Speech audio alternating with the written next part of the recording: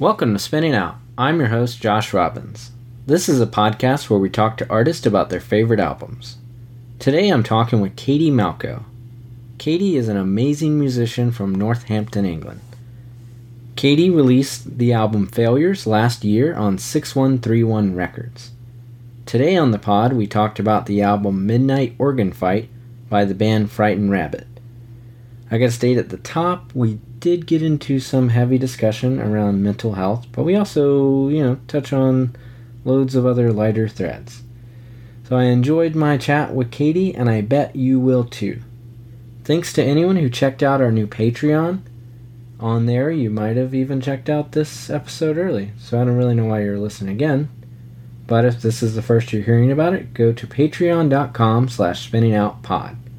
Don't want to hold you any longer. Here's my chat with Katie Malco.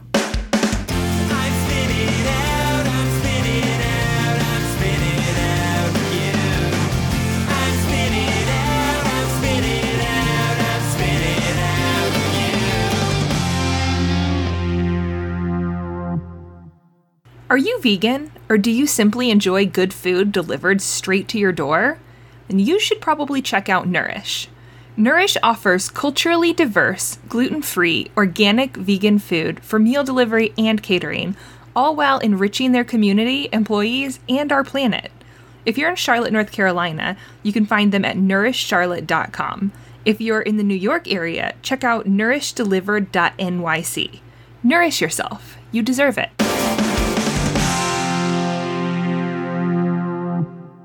Hi, Katie. How's it going? I'm good, thank you. How are you doing? Good. And so this is the first that we've officially met. We are label mates on 6131 Records, but this is the first time we're talking, and we are talking about Frightened Rabbit's 2008 album Midnight Organ Fight. And When was the first time you heard this record? Well, I think it was such a long time ago, and I was a lot younger then. But I think that it was when I borrowed a friend's iPod, and I was a teenager. I borrowed a friend's iPod, and it was on there, and I just listened to it, or it might have come on shuffle or something, and I really liked it. I'm actually originally... Well, my family are all from Scotland, and I was born there, but I lived in England my whole life. So immediately I was like, oh, this band is Scottish, and maybe felt an affinity with it because of that, and also because a lot of their songs are sort of mention areas in Scotland that I would know or have family or have got a personal connection to. So it kind of stood out, and I just got into it really quickly, and then followed their career from there, really. For many years. The first time I heard about them was with the next record after this, so Winter of Mixed Drinks. I feel like there was like a point where I was just like only punk or metal or just aggressive music all the time, and then there was a point where it was actually it was during college or whatnot that I was like, oh, I should probably kind of broadened my horizons more than that. So this was, I guess, around the time, of iPods, like you mentioned, and things like Blogspots and Mediafires, and just went on a tear and just like downloaded as much like things that felt like, I guess, what I would, indie rock of the time. And so Winter Mixed Drinks was one of them. And I remember having it on my iPod as well and just listening to it a ton, but it also feels like it kind of reminds me of a time. There's certain artists that it's like I really like them, but there's only so much I can listen to them because of like either how it makes me feel, which is kind of the easy way to put it, or just it's hard sometimes, and it even gotten like harder with Frightened Rabbit, to kind of think about, because it's all there all the time in his music. Massively. And I actually, after he died, I'm not to get into that immediately, but like... I went quick. I know. But I really struggled to listen to, even though this is one of my favorite albums of all time and has been for all these years. I couldn't listen to it for ages after he died, just because of this, as you say, like the content is what it kind of weirdly shone a new light on it, even though it's like he's been saying these things this whole time. Like it's not news, it's like, but it became very hard to listen to just for that reason. Yeah. I it's funny that I did that. I really expected like this would be something I would bring up probably later in the conversation, so I did that to myself. But it's even like thinking about like, cause I had never heard this specific record. I spent a lot of time with Winter of Mixed Strengths. But like Swim Until You Can't See Land. And then like, I remember even thinking about that song at the time, and and not to like, because I feel like I've like, dealt with depression, and it was kind of like, it even felt like that before he passed away. It felt like a song like, it was like, oh, that's something I could do, and I don't say that lightly. But and then now in the context, like even thinking of, and we'll kind of go through some of the tracks, but just, like Floating in the Fourth. It's just like listening to it now. It's just like, fuck, man. Like, it's just like so much there. It's just, And that was my favorite one on the album and this is, it's 10 years that between that coming out and him, committing those acts. But, it's like, we used to go across that bridge, to and from family houses, because we were from Fife. And all my mum's side of the family lived in Edinburgh, and that's the bridge that connects Edinburgh to Fife. Is the Forth Road Bridge, and it's really, really big and like really impressive. And we used to go across it and like be really excited to go see the bridge, when we were kids, and we used to do that journey all the time. And so I guess then I did like feel a weird personal connection to the song, because he was talking about this bridge that I know so well, and like have a bit of nostalgia around it, because I've now lived in England and not been up as much. And so then, I kind of was so naive, I think, when I was listening to it when it came out, that I'm not even sure that I really fully understood the depth of meaning to it. And I'm not even sure I really thought this was something that I'm not even really sure I understood what he was saying. Like now I look back, and then it sort of was a bit of a,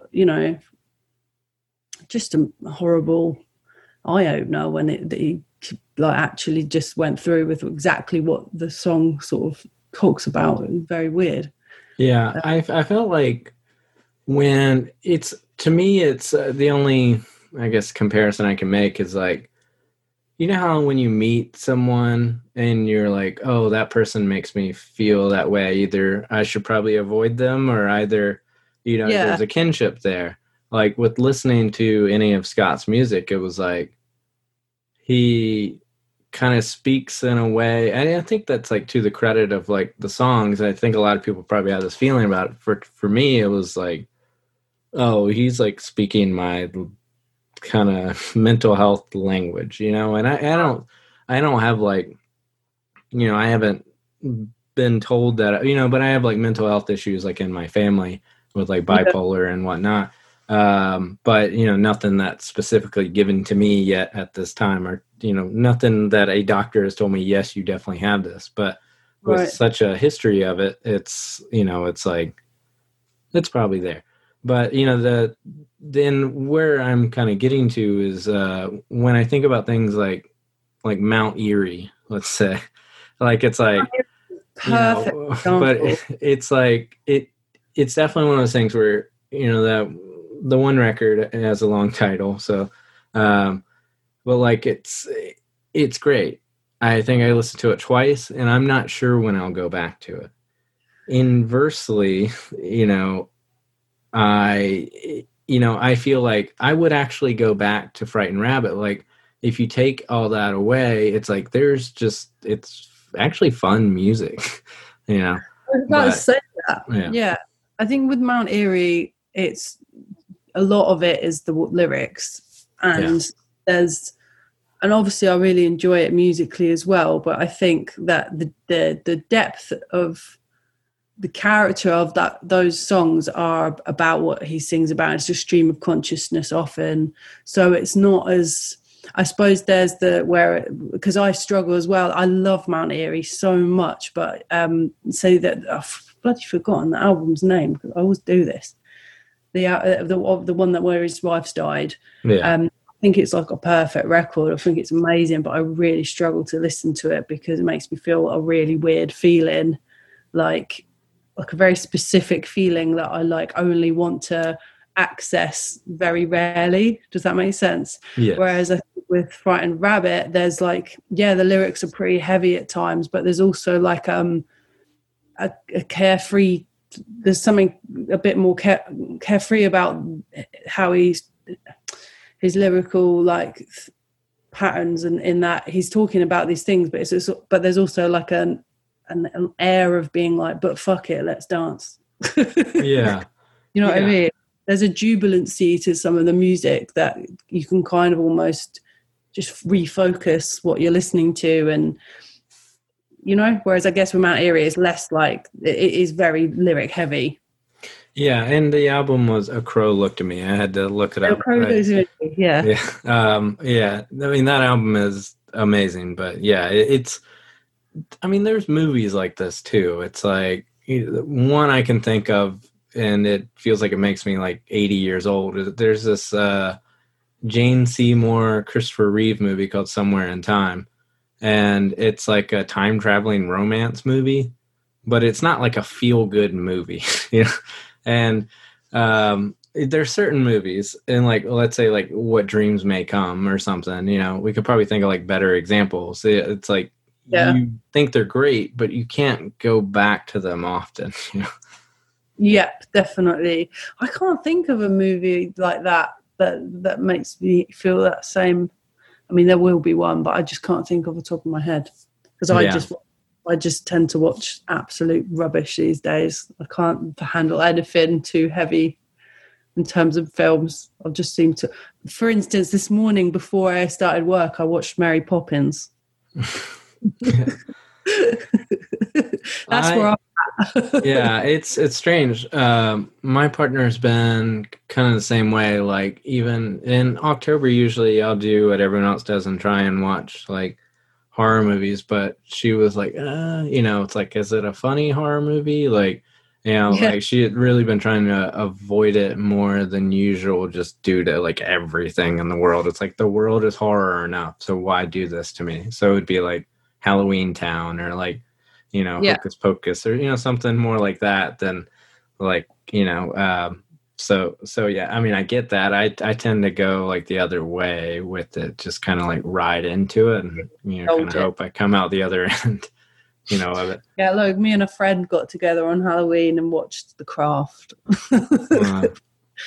But it's got scary parts, but I feel like that it's still fun.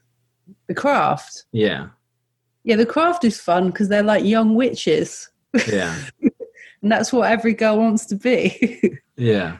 At school. And they levitate each other and like, turn their enemy's hair into baldness. That sentence didn't come out right. Turn their enemies bald. Everyone wants to do that.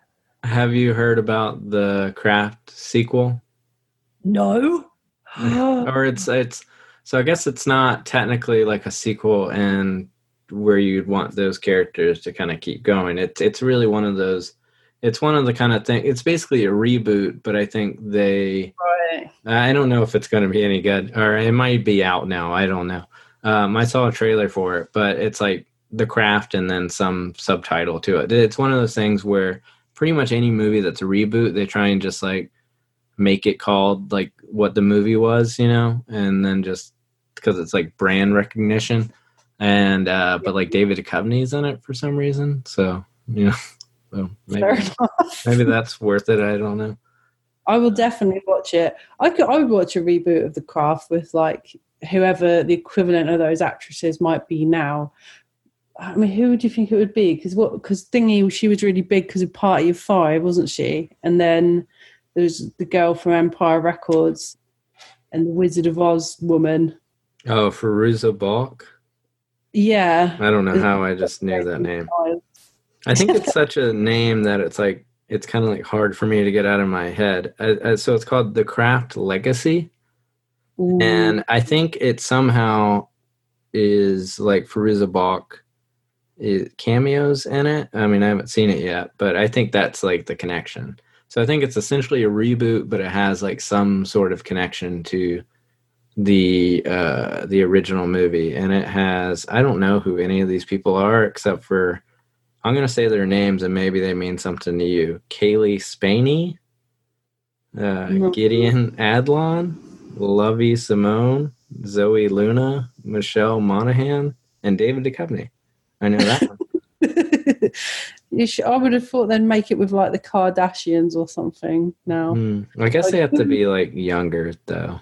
I'm going to click on one of these names. So the first person I clicked on was in Pacific Rim Uprising. Right. Yeah. So she's in one. So these aren't really they're not very famous actresses then. But I suppose the original ones weren't. Well, they kind of were like a little bit. Well, the other actress I'm looking at was in this movie called Blockers. And, yeah. So I think like depending on, I think if we were younger, not to out our ages and, get us thrown away in the trash. If we were younger, maybe these people would have like much more of a connection. So, but yeah, somehow we got far away from Frightened Rabbit, which I'm totally fine with. Extremely. I was going to say maybe it would be like because they were from like, so one of them was like from a cult film, one of them was from like a really big TV series, and one of them was like a child star, and I was trying to think like who the equivalents of that would be now, and like, but I honestly just don't know enough young actors to do that, to make that comparison. So yeah, sometimes when I do that, I feel like it's like, well, when you said the Kardashians, that's like where my brain will go to like somebody that's still kind of been around, I think, too long. And so it's like people that might have been newer stars, like, 5 or so more years ago. So it's like, I'm not on the ground level with like who's, but I don't know if you've been watching like kind of like straight to Netflix, kind of like holiday movies or anything. I'm not sure if that's Holiday. Oh, have you? I've been wanting to watch that, but I haven't gotten around to it yet. Was it not good? I just don't. Well, there's this guy, and he's in. Hang on, was he in Holiday? He was in Last Christmas, and he was in the film that was like really annoyingly long, and it was like a rom-com, but it wasn't. There was no com. It was all rom. I forgot. I'm sorry, I don't know anybody's name, but he's terrible. He's a terrible actor. I've got to check. Was he even in Holiday? Probably not. We're gonna see. Last Christmas, he was like the Luke Bracey. Is that who you're referring to? Because he's the Henry Golding. Oh, Henry Golding. And he's in Crazy Rich Asians. That's it. You're saying you don't like Henry Golding? Well, I thought he was in Holiday, but I'm mistaken. So I've obviously just messed up this whole speech. But basically, we're gonna have to start re-recording everything now because of this. I just think he's like a terrible leading man. He's just not a very good actor. Henry Golding, isn't it? No. So who was the guy in Holiday then? Anyway, Luke Bracey, and he was in G.I. Joe Retaliation and the Point Break remake. Oh, how on earth have I mixed these people up? I don't know. That's a leap. Because Henry Golding is different than that. I've really got that wrong. Anyway, So whoever's listening, if right now someone should look up Henry Golding and Luke Bracey and look at the difference between these two people, and but I would get that. I guess you're kind of, it might be a type that. Well, you're also. I think what you're really mixing up is Amelia Clark and Emma Roberts. Maybe.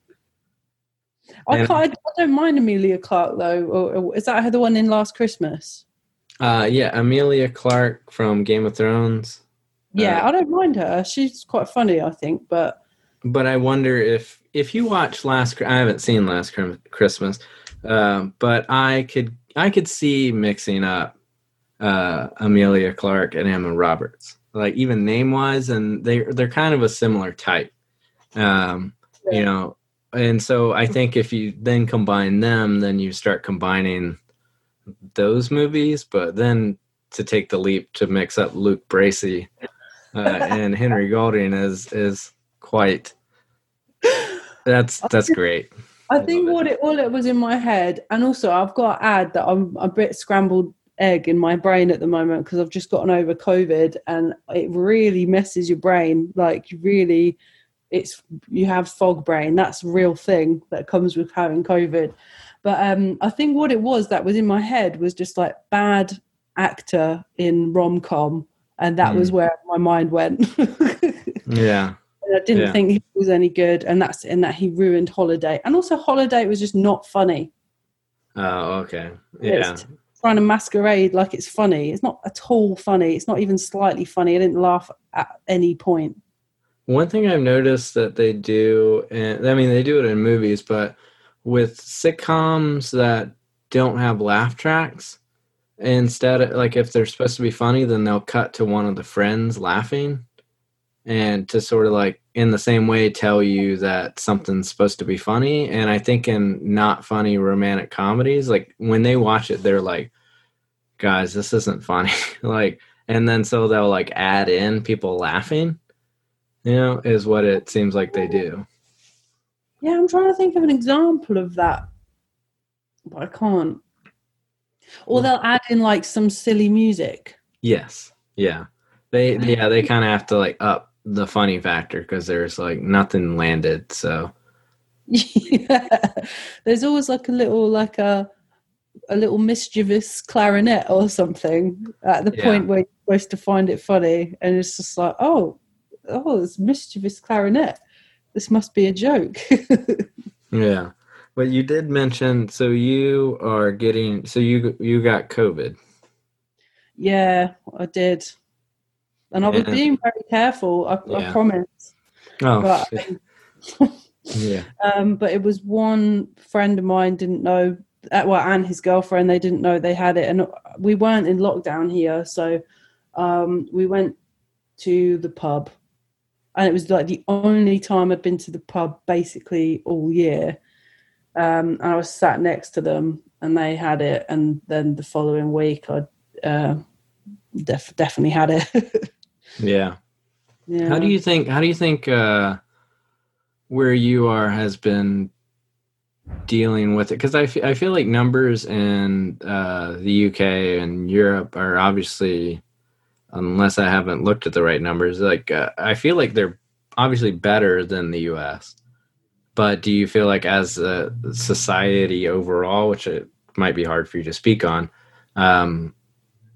do you feel like they could deal with it better? Or, I mean, as a comparison to US, kind of a hard thing. I can't speak really for Europe because I know they've all got different rules in all the countries, but it does seem like there is, for instance, my friend, he lives in Austria, and like they've just seem to have dealt with it so much better than we have. And I don't know if it's, and also, but it's hard to say because like the populations are different, the way people live is different, and there's a lot of built up cities and stuff here. I can't really think like if you can really compare that to some places that seem to have dealt with it better. But yeah, I don't think we've dealt with it well here at all. I think that like this government tends to put businesses first, and not even small businesses, big businesses first, and like all the contracts for that. And I mean, I know that like you guys don't have the public healthcare thing there, but like all the contracts that for like COVID related care, you know, they've all gone out to like these massive companies like Amazon. Like I had to order a test kit and it came from Amazon, you know, it's like, which is fine, but I think it's just been dealt with really weirdly, and we haven't seemed to have, and we just haven't acted. Like I don't feel like he's acted fast. So it was clear that the like numbers were shooting through the roof, and everyone was like, we should be in lockdown, like we should be. And that was the first time around, and it didn't come. Everything was as normal, and people were, you know, out and about and mingling and traveling and getting really unwell, and it's been a bit of a wake-up call. And I think I didn't even really like consider the dangers of it even back then. I don't know if anyone really understood it, but then a couple of my friends got really ill with it, and they were like laid up for weeks, and I was like, oh, that's quite scary. And then, you know, we were in lockdown and it was really weird, and then we came out of it and people were just starting to get a bit sort of, what's the word, just less cautious. Like people were just starting to like forget that it was a thing, I felt, including me. And I went to the pub, you know, thinking, well, I'm not breaking the rules, like it's fine.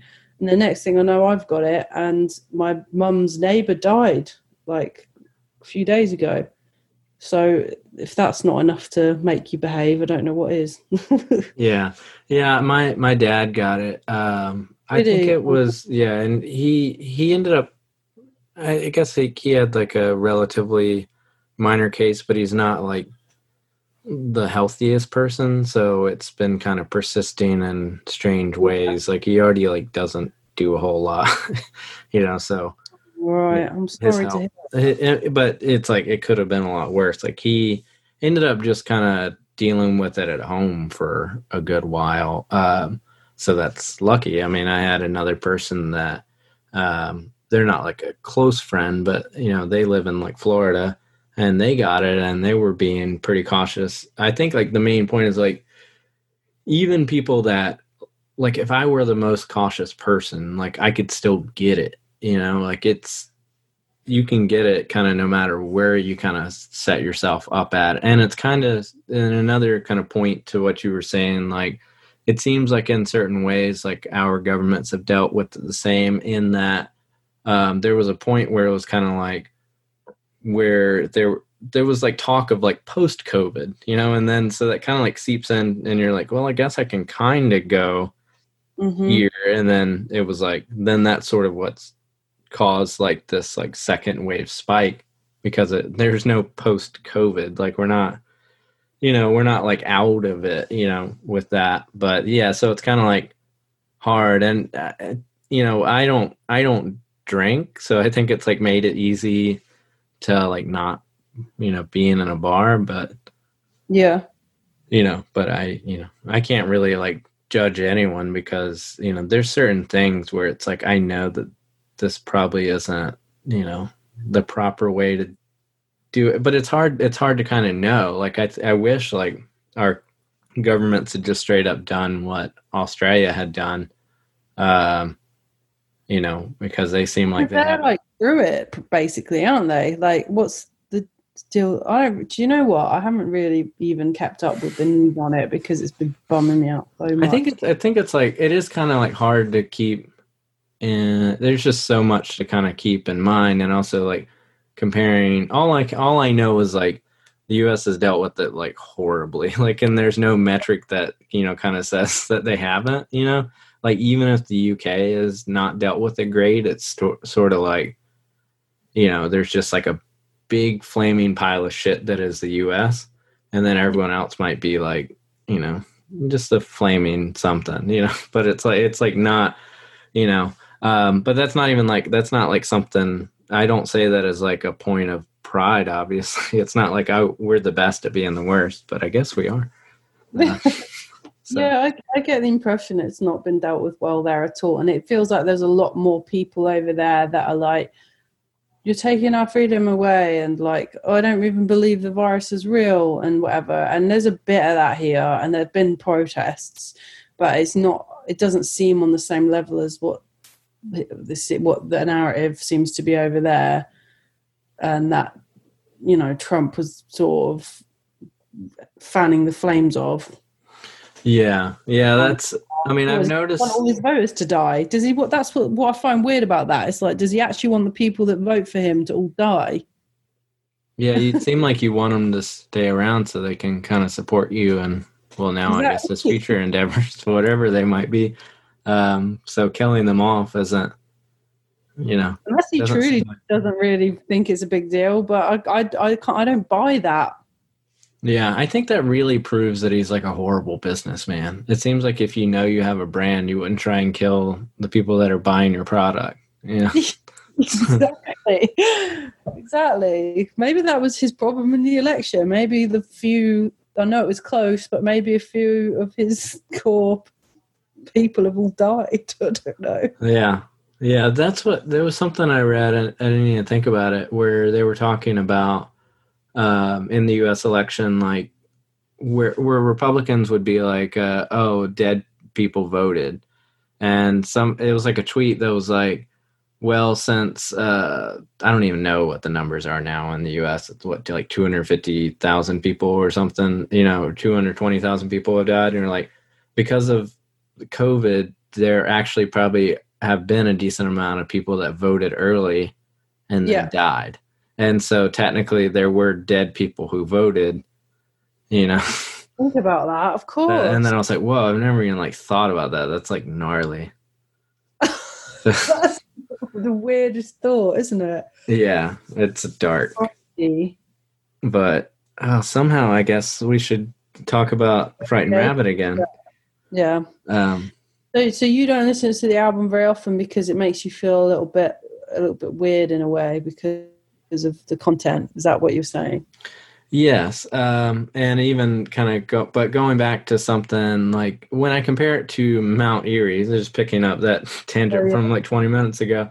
Like you were saying, like Mount Eerie, like it's like all lyrics, you know, but there is like a certain way that Scott Hutchison writes that I feel like I can definitely wrap my head around in terms of, like, he writes hooks, you know. It's like, you know, he'll repeat, he has like it's like he'll say the same thing a lot, but then he has these little gems that are just like a single line that just like, I don't know, it's something I'm very interested in terms of songwriting. Like, I feel like I tend to write in kind of hooks, like, you know, repeating the same passage, and sometimes I'm like, I wish I had that kind of way of like, I don't know, something on the equivalent of like Mount Eerie, like where you can kind of turn a phrase a lot, but I feel like I'm so chorus centric, and listening to someone like Scott Hutchison like makes me not feel bad about that. Like, it's like, this is done really well in that vein, you know? Yeah, I think that's such a good point. And I'm on the same camp as you. Like, once you've kind of committed to one style of songwriting, it can be a bit weird and hard to then be like, actually, I want to do something really stream of consciousness and really free flowing, and something that's like, you know, really, does away with a central hook or whatever. Like that can be a weird switch, I suppose. So I think that Scott Hutchison is obviously someone that's struck a balance that I think a lot of us probably strive for. Yeah, I'm even just like certain lines that he'll kind of like stick in a song, like the Jesus is a Spanish boy's name. It's just like, and I hate that I can't remember what song that's on this record. Head Rolls Off. Oh, okay. That's why I have you, the expert, here. Oh, what's that? But yeah, just like, I mean, it seems like such a silly, clever line, you know, that just like sticks with me. But it doesn't feel like, sometimes I feel like if I try and write, I don't know, big words or like explain it in a big context, it feels like kind of wieldy, like it's like not for me, like I can't like kind of shape it to kind of like fit like who I feel like I am. And then I feel like then I write like, I have no time or something, it's like, that's the line. Then it's like, damn it, I wish I had like a better way of saying it. But it's like, it's with him, it's like he would maybe say, I don't know why I picked that as a line. He could say that line, but then kind of what he throws after it or before really kind of personalize it in some way. Yeah. That's very interesting. Yeah, and I also think that like he doesn't overdo. He didn't overdo the. Going back to, I guess, what we're saying about him talking about mental health problems and like thoughts of suicide and stuff. He did it in a way. Yeah, he was being very explicit, but it wasn't in a way that was, I can't think what the word is, and I blame the COVID brain fog, not my own dumbness, but like there's a gracefulness to how he approaches that, and he doesn't overdo it. I don't think. I think some people would argue that was the main sort of crux of all the songs was that, but I don't think it is. And if you listen to Midnight Organ Fight, to me, what I heard at the time in 2008 when it came out was a lot of hopefulness. Mm-hmm. And like themes of like I've been feeling like this, and I'm even like Modern Leper or whatever. It's like, I'm just a mess, and you shouldn't have anything to do with me because this is what I'm feeling. But the record sort of ends like towards the end of it. There's more of a hopefulness, and even in Fighting in the Fourth, there's like loads of hope in it, where it's like, no, I'm not going to do this. Like I'm acknowledging how I feel and whatever. I guess it's made all the more sad that it did end up that way. But I think for a long time, I used to get a lot of joy and hope out of that record, before, in the times before. Yeah, I think what was interesting when I was kind of like looking at how he like writes, he was saying like how he tends to write music first. And that kind of surprised me in that I feel like a lot of these songs, like I was thinking that like it was almost like he starts writing words along with like a guitar part, but he was saying that words would come last, like after he starts playing. That's surprising. Yeah, and it's like because it's so well crafted. But it was, I can't remember where I was reading it, but it was like, he kind of just comes up with melodies kind of first, and then kind of figures out like where that melody is trying to lead him. And that's not like something I would completely expect with someone that's kind of known to be like a very strong lyricist. Like, I feel like I can come up with like decent melodies, but I'm not always confident with my lyrics. Yeah, I'm the same actually. And I think that's partly if you're writing from the heart and you're trying to be your authentic self. It's just that there's just a scariness, I suppose, to that, isn't there? That maybe makes you think you're not a good lyricist when really, if you're sort of just speaking your own truth, then it can't really be bad because it's sort of, that's the whole point. You're just expressing.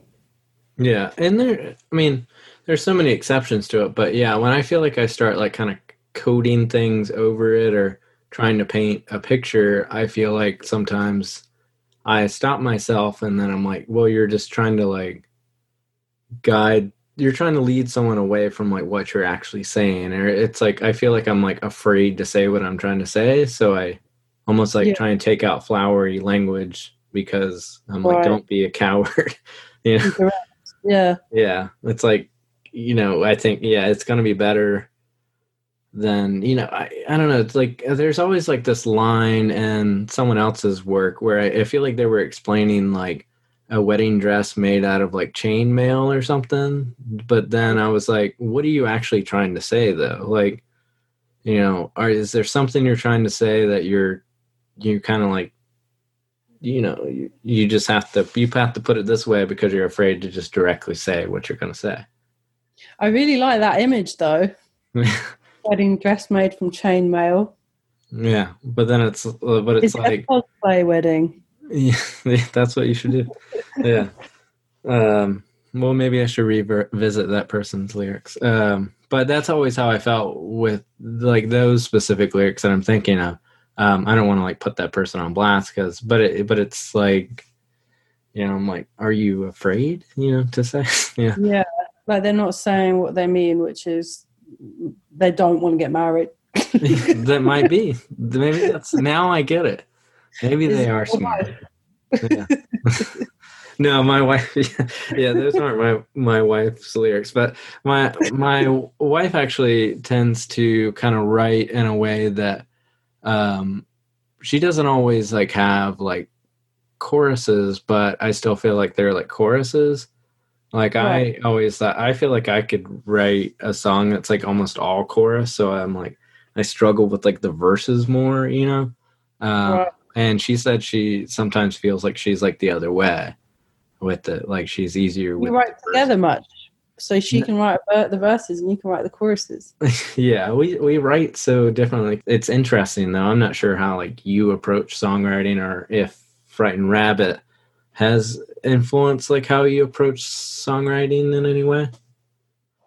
I think it must have done, and a lot of people are really good at naming their influences and being really conscious of like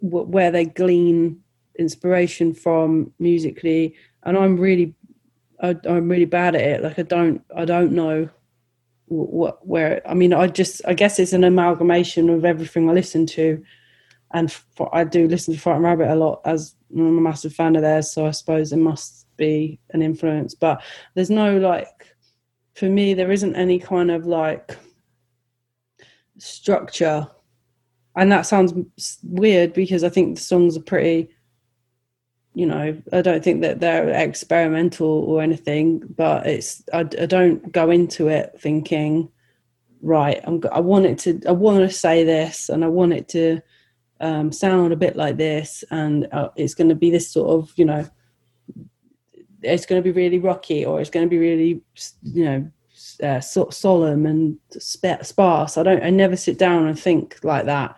I just honestly and I just sort of write what comes out. And sometimes I'll just have one line. I'll often like write one line in my phone on notes or whatever, and then I'll be playing around with something on guitar, and then I'll just revisit this one line, and then that'll be the inspiration for the entire song, Yeah.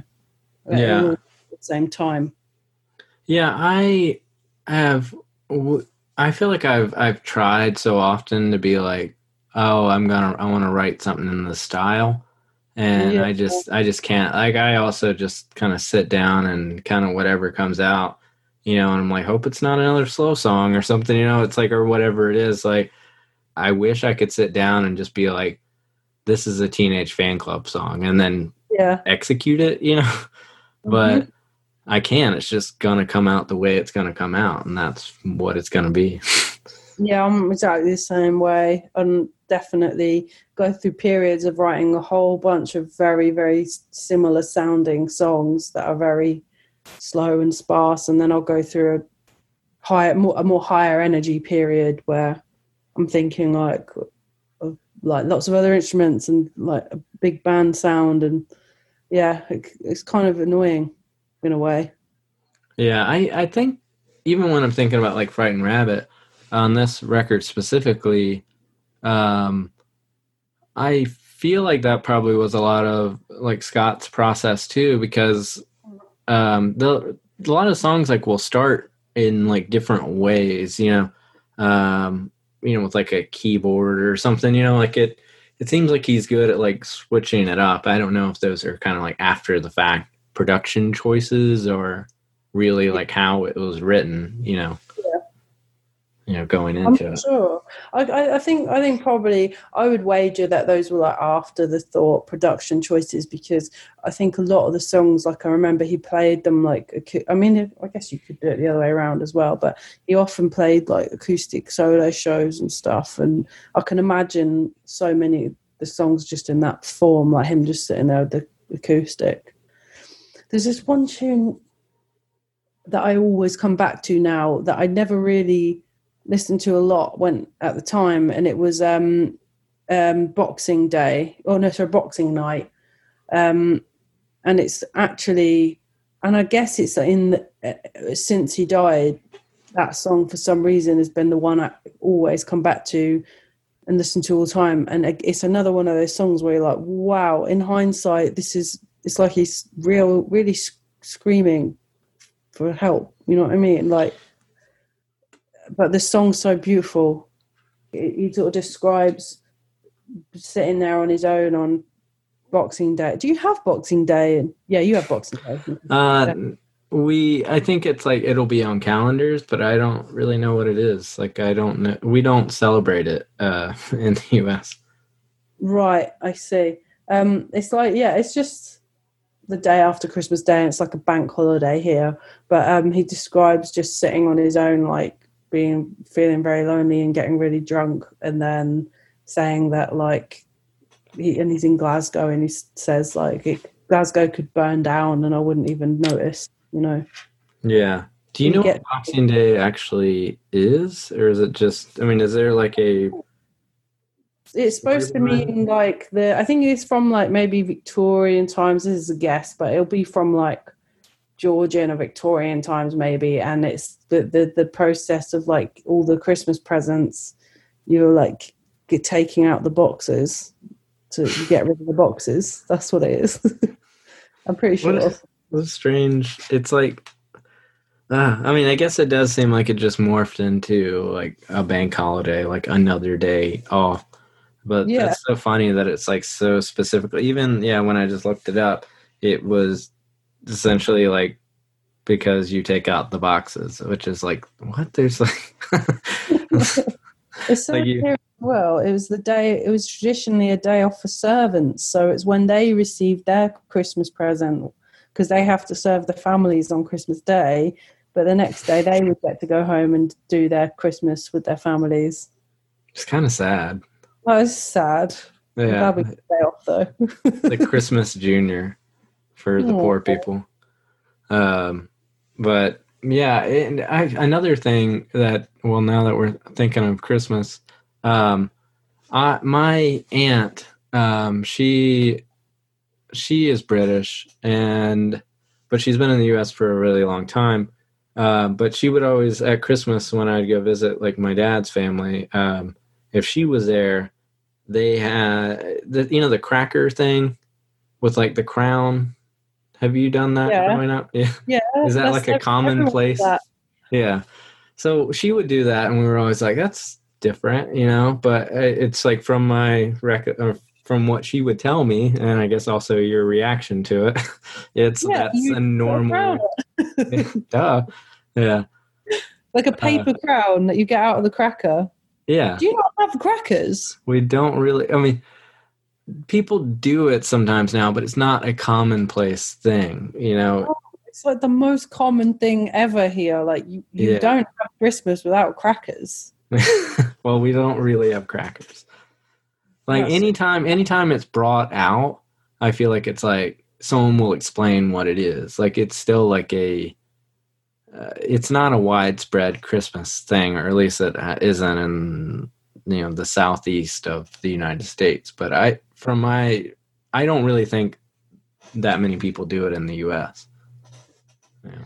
What, crackers? Yeah. Well, the one thing that is a bit rubbish about them is that they always come with some little plastic toy that you're going to throw away, and that always gets on my nerves a little bit. Like, you don't need more rubbish little plastic things, you know what I mean? But it comes with like a joke, and the joke will be really bad. It will be like something like, why does a penguin wear a scarf or something? And they'll be like, I'm making this joke up and I don't have a punchline, but that's about the level anyway. So yeah. Christmas cracker, and everyone has to read their joke out to each other, and then everyone goes, oh, very good. And then there'll be like a fact, or like a quiz question. So you'd be like, oh, who was the Prime Minister in 1985? And everyone's like, oh, Margaret Thatcher. Yeah, that's right. And then you can eat. Yeah, I was gonna say David Cameron, but that's like 2010s or something. Oh yeah, that's quite recent. Yeah.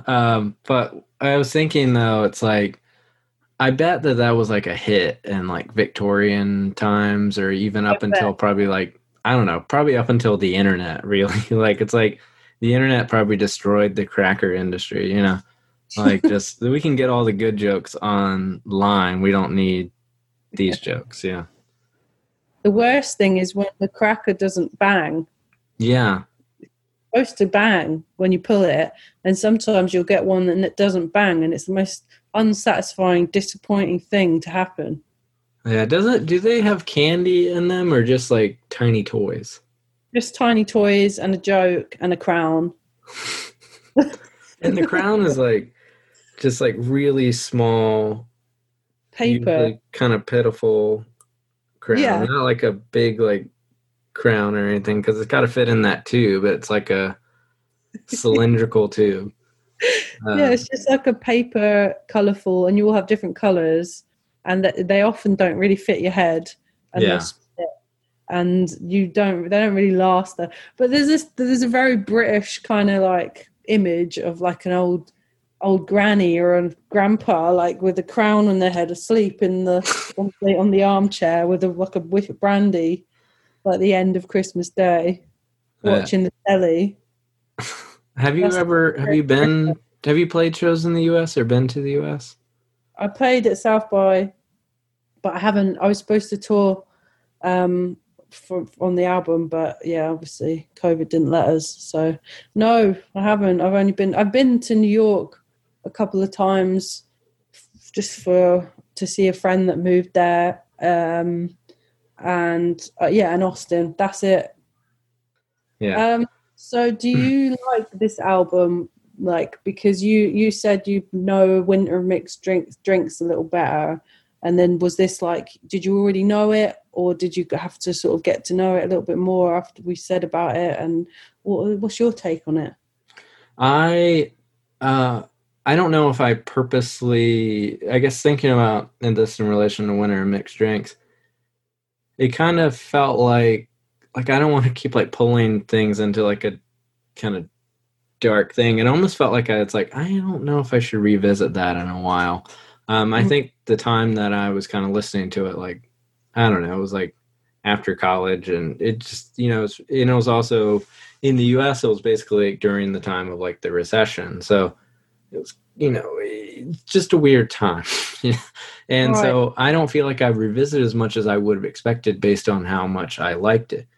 But right when I started listening to this record, I I hadn't listened to it, or I don't think I had, but it was like right away I felt like either knew the songs or it just clicked.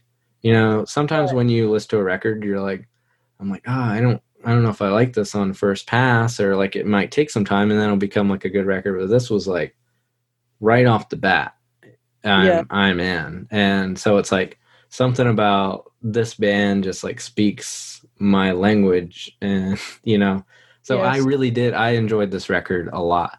um I Yeah. sometimes I find myself with doing this podcast, I'll be like, oh, where are we at in the record? But I feel like it goes by quickly, even though it's like 48 minutes long, which it's kind of long in modern standards. It does. It goes really. It flies by. I Yeah. think it's a really like strong album, back to like front to back. Like, and I wouldn't say that for all their records. Just on a personal level, like I think they've got like amazing songs on every album, but this one is the one and I have that with very few records really, where I'm just like front to back, this is a wall to wall album. I love every song on it. There's not a single song on this album that I would skip, and I very rarely have that. Yeah, I'm trying to think now, because sometimes I'll kind of like take a note. Um, and there's certain songs where I'm like almost surprised that I like it as much as I did. Like when the rhythm of like old fashioned came in, I was Very like, I fun. don't know if I want. It feels like it's like, yeah, I mean, it feels old fashioned. Yeah. But I like it. Usually I feel like it could be corny, Yeah, but somehow it isn't with him. you know why? Like, Because like, it's Scottish. but I don't. Okay, so I feel like, well, you culturally have to say that. You're like legally obligated to say that. So essentially, what you're stating, I guess I'm putting words in your mouth, is that traditional Scottish music is always good. Um, no, it's not always good. I know a lot of traditional Scottish music that my granny listens to, and I'm like, yeah, this is annoying. But I think that the folkiness, there was like a period of folkiness, right? That in British music around that time, and a lot of it just felt a little bit inauthentic.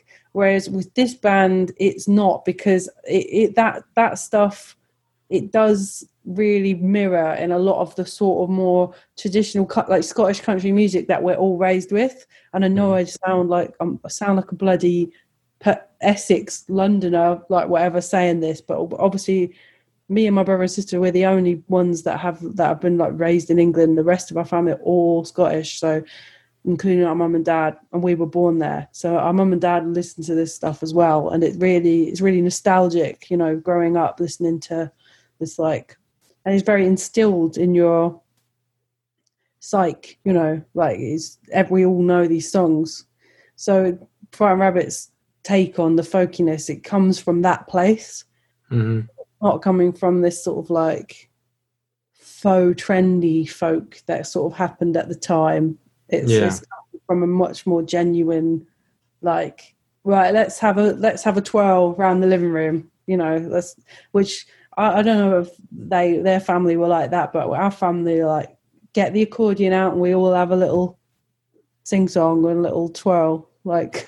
Yeah, I think you make a good point though. Like, one thing that, okay, so it could. The song doesn't, but it could come. This could almost be like an early Mumford & Sons song. If it was done wrong, it could be that, know.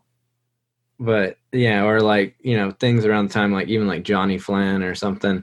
It's like there was a lot of that going on at that time. Yeah. But I think they just they know kind of the right amount to put on. It's like they'll play traditional folk part in a song, but they're also not gonna like load it up with, like, I don't think there's accordions on the song, and there's not, they're not wearing big hats, the big kind of farmer hat things that Mumford & Sons would do, no offense to them if they want to take any of us on tour, but it's like, there's more like costuming and some of that, and not just to use Mumford & Sons as like an example. There's tons of examples around this time of it. It's like they really ride into that. They go, we got this rhythm, let's throw fiddle, let's throw accordion, and just load it the fuck up with all the stuff. And it's like, all you really have with this Frightened Rabbit song is just the rhythm of that kind of traditional music, and that's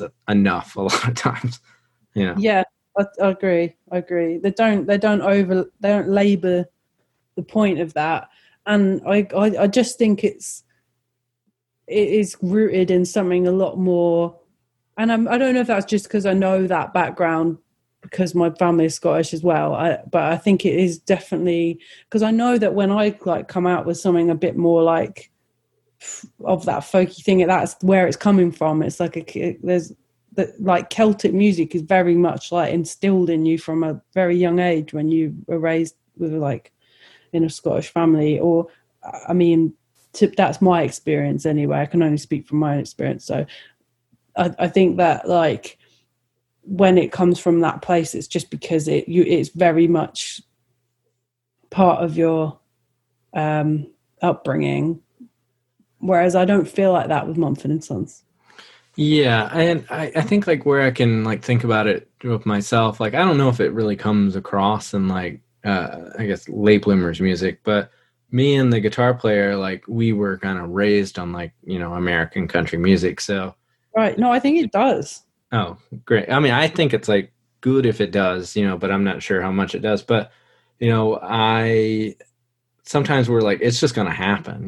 It's like that's how we were raised. And it's like, it's naturally coming out. So kind of I think it's probably the same way with like Frightened Rabbit, but in this, in the same way, like we kind of know we're going to do it. So we don't try and like also push it, we could, but it's sometimes feels like then it's kind of inauthentic if you kind of load it up with all the tropes of, that thing, It's more interesting if it's something that sort of shines through because it's part of your musical makeup. Oftentimes I think you don't even recognize that you're doing it, perhaps, but like you as in anyone, like, and I think it's way more interesting than, like, hello, we're here, we're this type of band. Like, even like, I like a lot of country music. Yeah. But I guess even like with modern country music, sometimes I'll, it's like, oh, here we are, and we do country music. Here's some country songs. I think it's more interesting if it's just something that's shining through because it's like part of your musical makeup, and you're actually sort of maybe doing something different, but like there is a tinge of this and a tinge of that, Yeah, I think like even when I just look at like pictures of, because that like folkiness is in their music throughout their catalog from, I guess, what I know. But they don't kind of like dress like it. To me, they kind of just dress like normal people. And, it was always kind of like a running joke in our band. It's like, oh, well, if we play country music, we'll just dress normal, but that's, kind of like, I feel like also putting on like a cowboy hat is just like a bridge too far for me. Yeah. Should we get our Stetsons and guns? Yeah, but maybe next year you should do it. I don't know. What? Start doing some country music? Yeah, or just kind of like wearing the hats and stuff. Yeah, I do think I could pull it off. I think, okay, so let's say, well, hopefully it's next year. We're going to assume it's next year. So we all get COVID vaccines, and then you're able to do your U.S. tour next year. What I think that you should do is basically land in the U.S., let's say it's like New York City, and then just first head to like a Western shop, and then just be like the most American you can be for the whole tour. I would be so up for that. I think that's definitely how you get people on side. Yeah.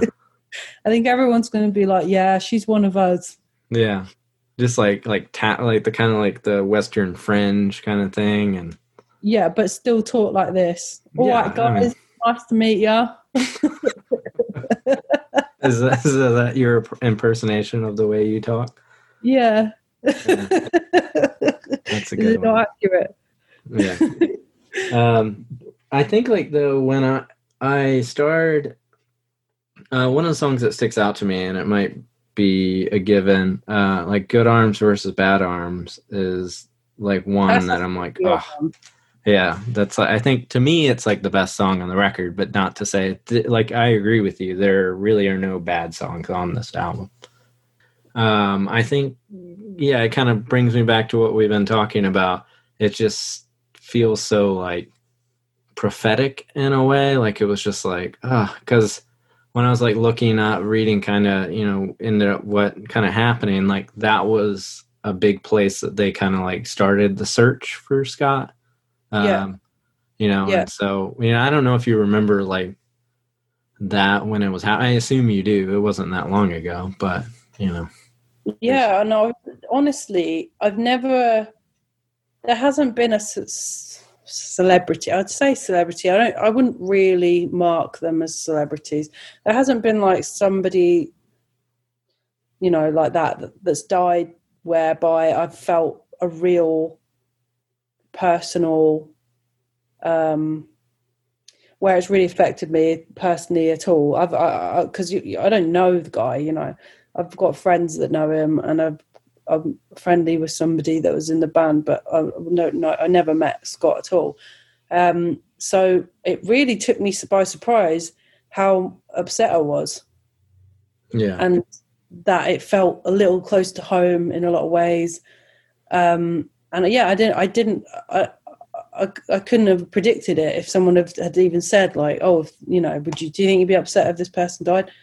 I probably would have said, I don't know him, but like, it it really, I don't know if it was because I feel like I have such personal connection to that song particularly, but Anja just respect him as a songwriter and had followed his career for like at this point 10 years. You know, that's a significant amount of time. Really, really got me when he died, and the fact that it was very much he'd acted out the lyrics of this song was horrible. Yeah, and even I guess like just like how like kind of you can almost like follow it. It's just like such a strange like kind of modern thing to be able to do. Like the fact that like he like tweeted even before like he disappeared. It's just so like it's strange that it's I don't know. It's like I want to use the right words like and not even because it's like mental health is a difficult thing, but just like the be so good to everyone you love thing. And, there's like a longer thread of it. And just to kind of like have that out publicly is, a hard thing. Yeah, it's horrid. And it's tough, man. I remember I was working with a radio plugger at the time and he had worked with Foreign Rabbit for many years. And it was the days when it wasn't confirmed. So he'd tweeted this and he was missing. And there was a day or so where it wasn't confirmed that he died. And this radio plugger I know, he's also Scottish actually. And he was like, oh, he's done this before. And, he's just drunk and it'll be fine. And that was his way of dealing with it, I guess. And then I think he was pretty gutted that then... So gutted. Do you say that word? Yeah, we do. He was pretty and shocked even that wasn't the case. And I guess it does sort of shine a poignancy on a lot of their music in that way. And I guess it was the same with like Nirvana and that like as well. Like there's a lot of hindsight that gets shown on. But I genuinely loved that record for many years anyway, and it was always in like my top 10 albums. Yeah. Despite before that, and I guess there is just a more of a depth of feeling around it. Yeah, I feel like even when I think about like anytime I see like something about like Nirvana and somebody will those are apt kind of comparisons in a way, but even with Nirvana it feels like somebody will it's like it almost feels like Da Vinci Code where somebody's like looking at his lyrics that, potentially didn't mean much. Like I feel like Kurt Cobain kind of just wrote things that sounded good and it was good, but so it's like people will go, what, I think what he meant by this. And they have to do this like code thing. But with Scott Hutchison, it's like, he said it, so it's like, and I'm not saying this as like a joke, but it's like, it's just strange, it's just so it's hard to process with it. But with that said, and the thing that I want to make very clear is that this is a fun record. Like with all of that stuff said, like it's very strange, and it's like I know it's like it can be both those things at the same time. It's like I guess catharsis is like a good word to use. I think that's it. The record is such an important record, I think, because it shows all the light and dark of life. Yeah. There's like, fuck it, let's dance. And then there's like, no, I'm really sad. And then there's like, oh, like relationships and work and love and sex and death and everything is in this album. Like it's totally, it's this whole spectrum of like human existence almost. Yeah, I think like I hope this never happens, but I think like if you almost took this record, you could almost have like a like the musicals where it's like they take like they had the Beatles one where it like takes the songs and like puts it. You could almost have a movie that almost like takes this album and then plays out through like a day or it's like it starts that way. It's like kind of a breakup album. There's points where it's like, well, we're broken up, or, I remember this person, well, fuck it, I'll go to the bar and we'll have fun and drink. And then kind of at the end of the day, like Floating in the Fourth, it's kind of like a contemplative, maybe you're back home and it's kind of like, it might get a little darker, but then you kind of have a hopeful reprieve at the end, and then the movie ends, like it's like, Yeah. It's like a film, in that way. Totally. And I guess even like keep yourself warm, as in like that moment is kind of and I think that's another song that's like become a favorite later, that wasn't to begin with but has later, and it's because like it's so cavalier and like direct, and it kind of is almost an amalgamation of the other songs in a way. It's sort of is that movie almost but in the song. Like it's like, here's how I feel, here's the situation, here's what I've realized, and here's sort of an ending, all in one song. Yeah, I think I think this is a song you're talking about, but but that song's interesting because I feel like a lesser lyricist, I would be like, ew, that song's kind of gross. But, like it's like, especially like a dude singing that, like it feels like it's been done. It feels like it's been done like grosser, but it doesn't feel like it like condescends to anyone. It's more of like a message to himself, and it doesn't actually even have to be like gendered. A lot of stuff isn't so much gendered, especially that song. It's so I'm almost surprised that I like it so much, given that it almost like it's not cringe, but it's like for a lesser vocalist or lyricist would make it. There is an edge of uncomfortableness, and I think that's kind of what actually makes that song in the end, because it's sort of brave in a way. It's not, and it doesn't feel like something that's belittling or condescending or like sexist. I think it could be in the wrong hands. It could have been, but it doesn't feel that way. It feels like human connection and lack of it, and an examination of that, and on an equal playing field. It doesn't feel like, but yeah, I mean, and it does have like the straight up, almost like cheeky observation, that, it's like, that's kind of funny, I can't find love in a hole, and it's like, oh, well, that's, double entendre, but I think that's what he's going for, I mean, it's like the rest of the song paints that out, so it's like, but you're like, that's an interesting line. Yeah, there's nothing cringy about it when he sings it, like, for some reason. Like, it's because he's so, like, I can imagine another songwriter singing those words and it just being like, just having that, like, like a slight gulp edge to it. That just doesn't, I've never felt that with him, and I guess it's because he's so direct a lot of the time. Yeah.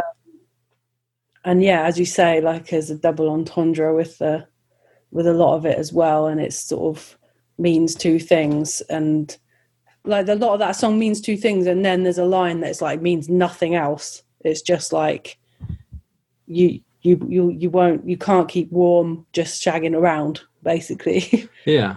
You're going to be lonely still. Yeah. And but I guess it's just human. It's so human. Everyone can relate to that, and no one ever talks about it in song, really, in such an open way. So, I think that's why it's kind of something that works, and that isn't like cheesy. Yeah, yeah. I think like when I think of someone doing it, for some reason, like all I think of is like Motley Crue or something, or like. Just like it feels like almost like a rock trope, but I think it could be used if people used it like, Scott does in that song, then, it's a subject that could be talked about like that, like exactly that way. So your record came out, June 5th, 2020. And I guess you released a record during a pandemic. Yeah. I know how that feels. Yeah, because you guys did as well. I think I was just like, at the point of releasing, I was like, is this a dumb idea? And actually, I'm not sure. I think it could have been, if we'd have waited a year, then we would have just been fighting against a lot of albums that have been held back. So I don't know if it would have made much difference. And I wasn't about to wait 3 years to release it, because it already taken me so long to pull the whole thing together that I just felt like it was the right time to release it. So I'm glad. In hindsight, I don't have any regret about it. Yeah. And I think it was the right thing to do. Yeah, and that album is called Failures, and that came out on 6131 Records that we are both on. Do you have any stories? Did you want to say anything mean about Sean or Joey? No. I've got loads of fun stories with Sean, but I wish that I'd thought of them before we'd come on this podcast. Yeah. I love that how much of an Anglophile he is. He makes me buy him books sometimes on that. Like, I've got 2 books sitting here that he's asked me to buy for him that are about Liverpool or like about gangs in Britain. Yeah. It's to the point where I wouldn't be surprised if the next time I'm around Sean, maybe he'll start like speaking in, like a little fake British accent. I could see that. He does a terrible fake British accent. I have never heard him do. I'm going to get him to do that. When we went on tour, I just remembered when we went on tour in the UK with Julian Baker, and he came and he drove the 3 of us and my ex-boyfriend at the time.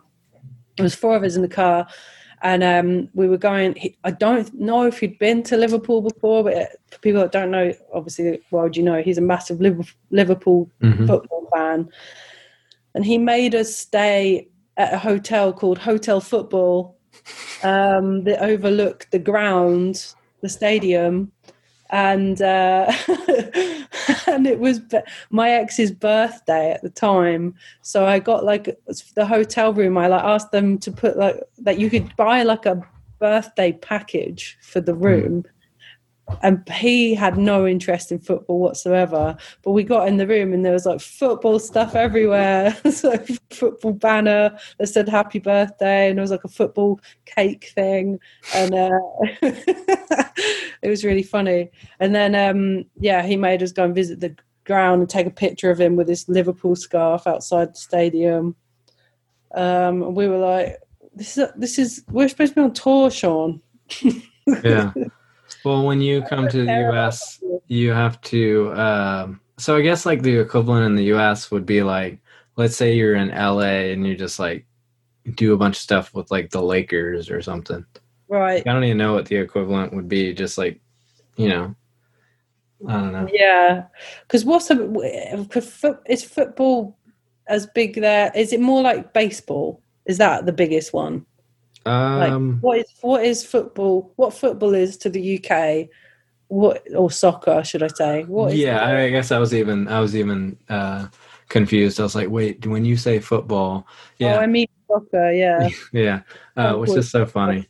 But what would soccer be like here? Soccer is kind of like soccer. I mean, but I guess like the equivalent is like, I feel like football, or our American football, is like probably the biggest currently sport. Right, so it's sort of the same.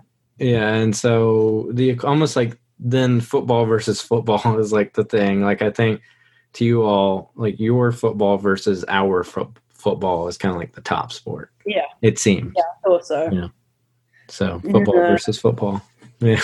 So then you would have to be in like a I don't know, like a Los Angeles or like Raiders gear or something. I don't know what it'd be. I'm not really a sports person even with American sports. So yeah. No, I'm not at all. I watch rugby here, and I only watch like the World Cup and the Six Nations they call it, which is like the UK, like Scotland, England, Ireland, Wales, and some other countries.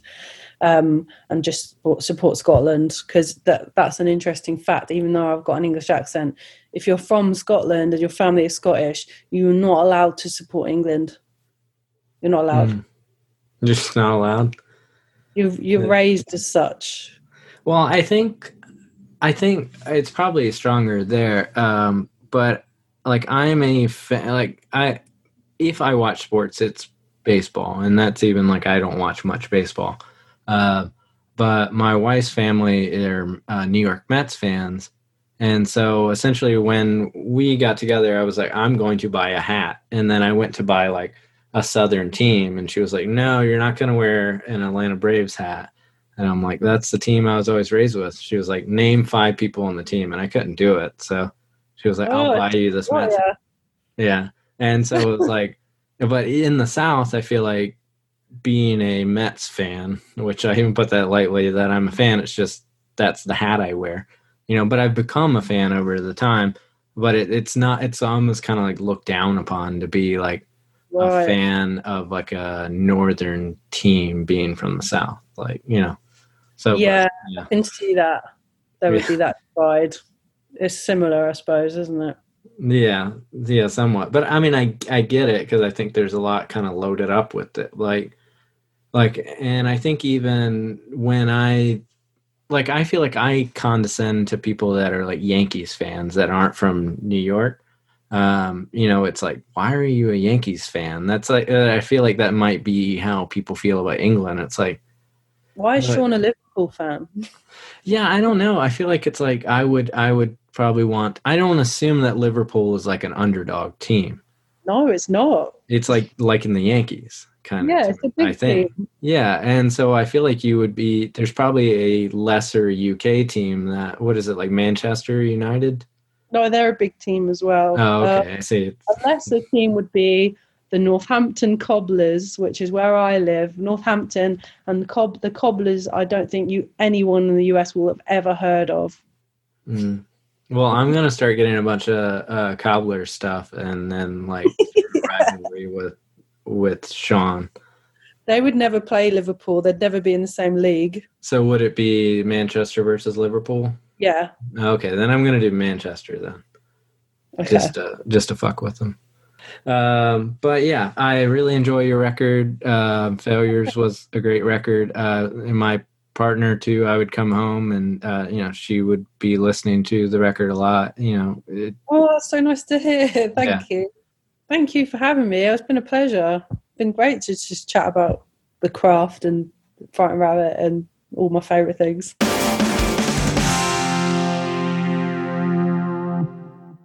Are you stuck at home and need new records, but it doesn't feel safe to venture out? Or you don't want to support big box stores? Go to lunchboxrecords.com for the best new releases and a whole lot more. If you live in Charlotte, North Carolina, you can do safe pickup. But if you live elsewhere in the United States, they'd be happy to ship to you. At checkout, just enter discount code SPINNINGOUT for 10% off. Come on, you love new music, so trust me, it's easy. Welcome back. Thanks again to Katie Malco. Please check out her new album, Failures. So next week, we're talking to Jonah Ray about the Weakerthans' second album, Left and Leaving. Really excited to talk about this album, and obviously super excited to talk to Jonah. I've been a huge fan of Mystery Science Theater my whole life, so when he stepped into that role, it was a perfect fit. You may also recognize Jonah from Nerdist Podcast, The Meltdown, with Kumail Nanjiani, and so many others. We'll talk about his credits next week. All you have to do is, brush up on the Weakerthans. So once again, check out our Patreon. That's patreon.com/spinningoutpod.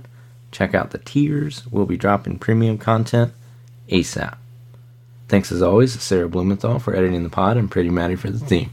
So on that note, hit the theme.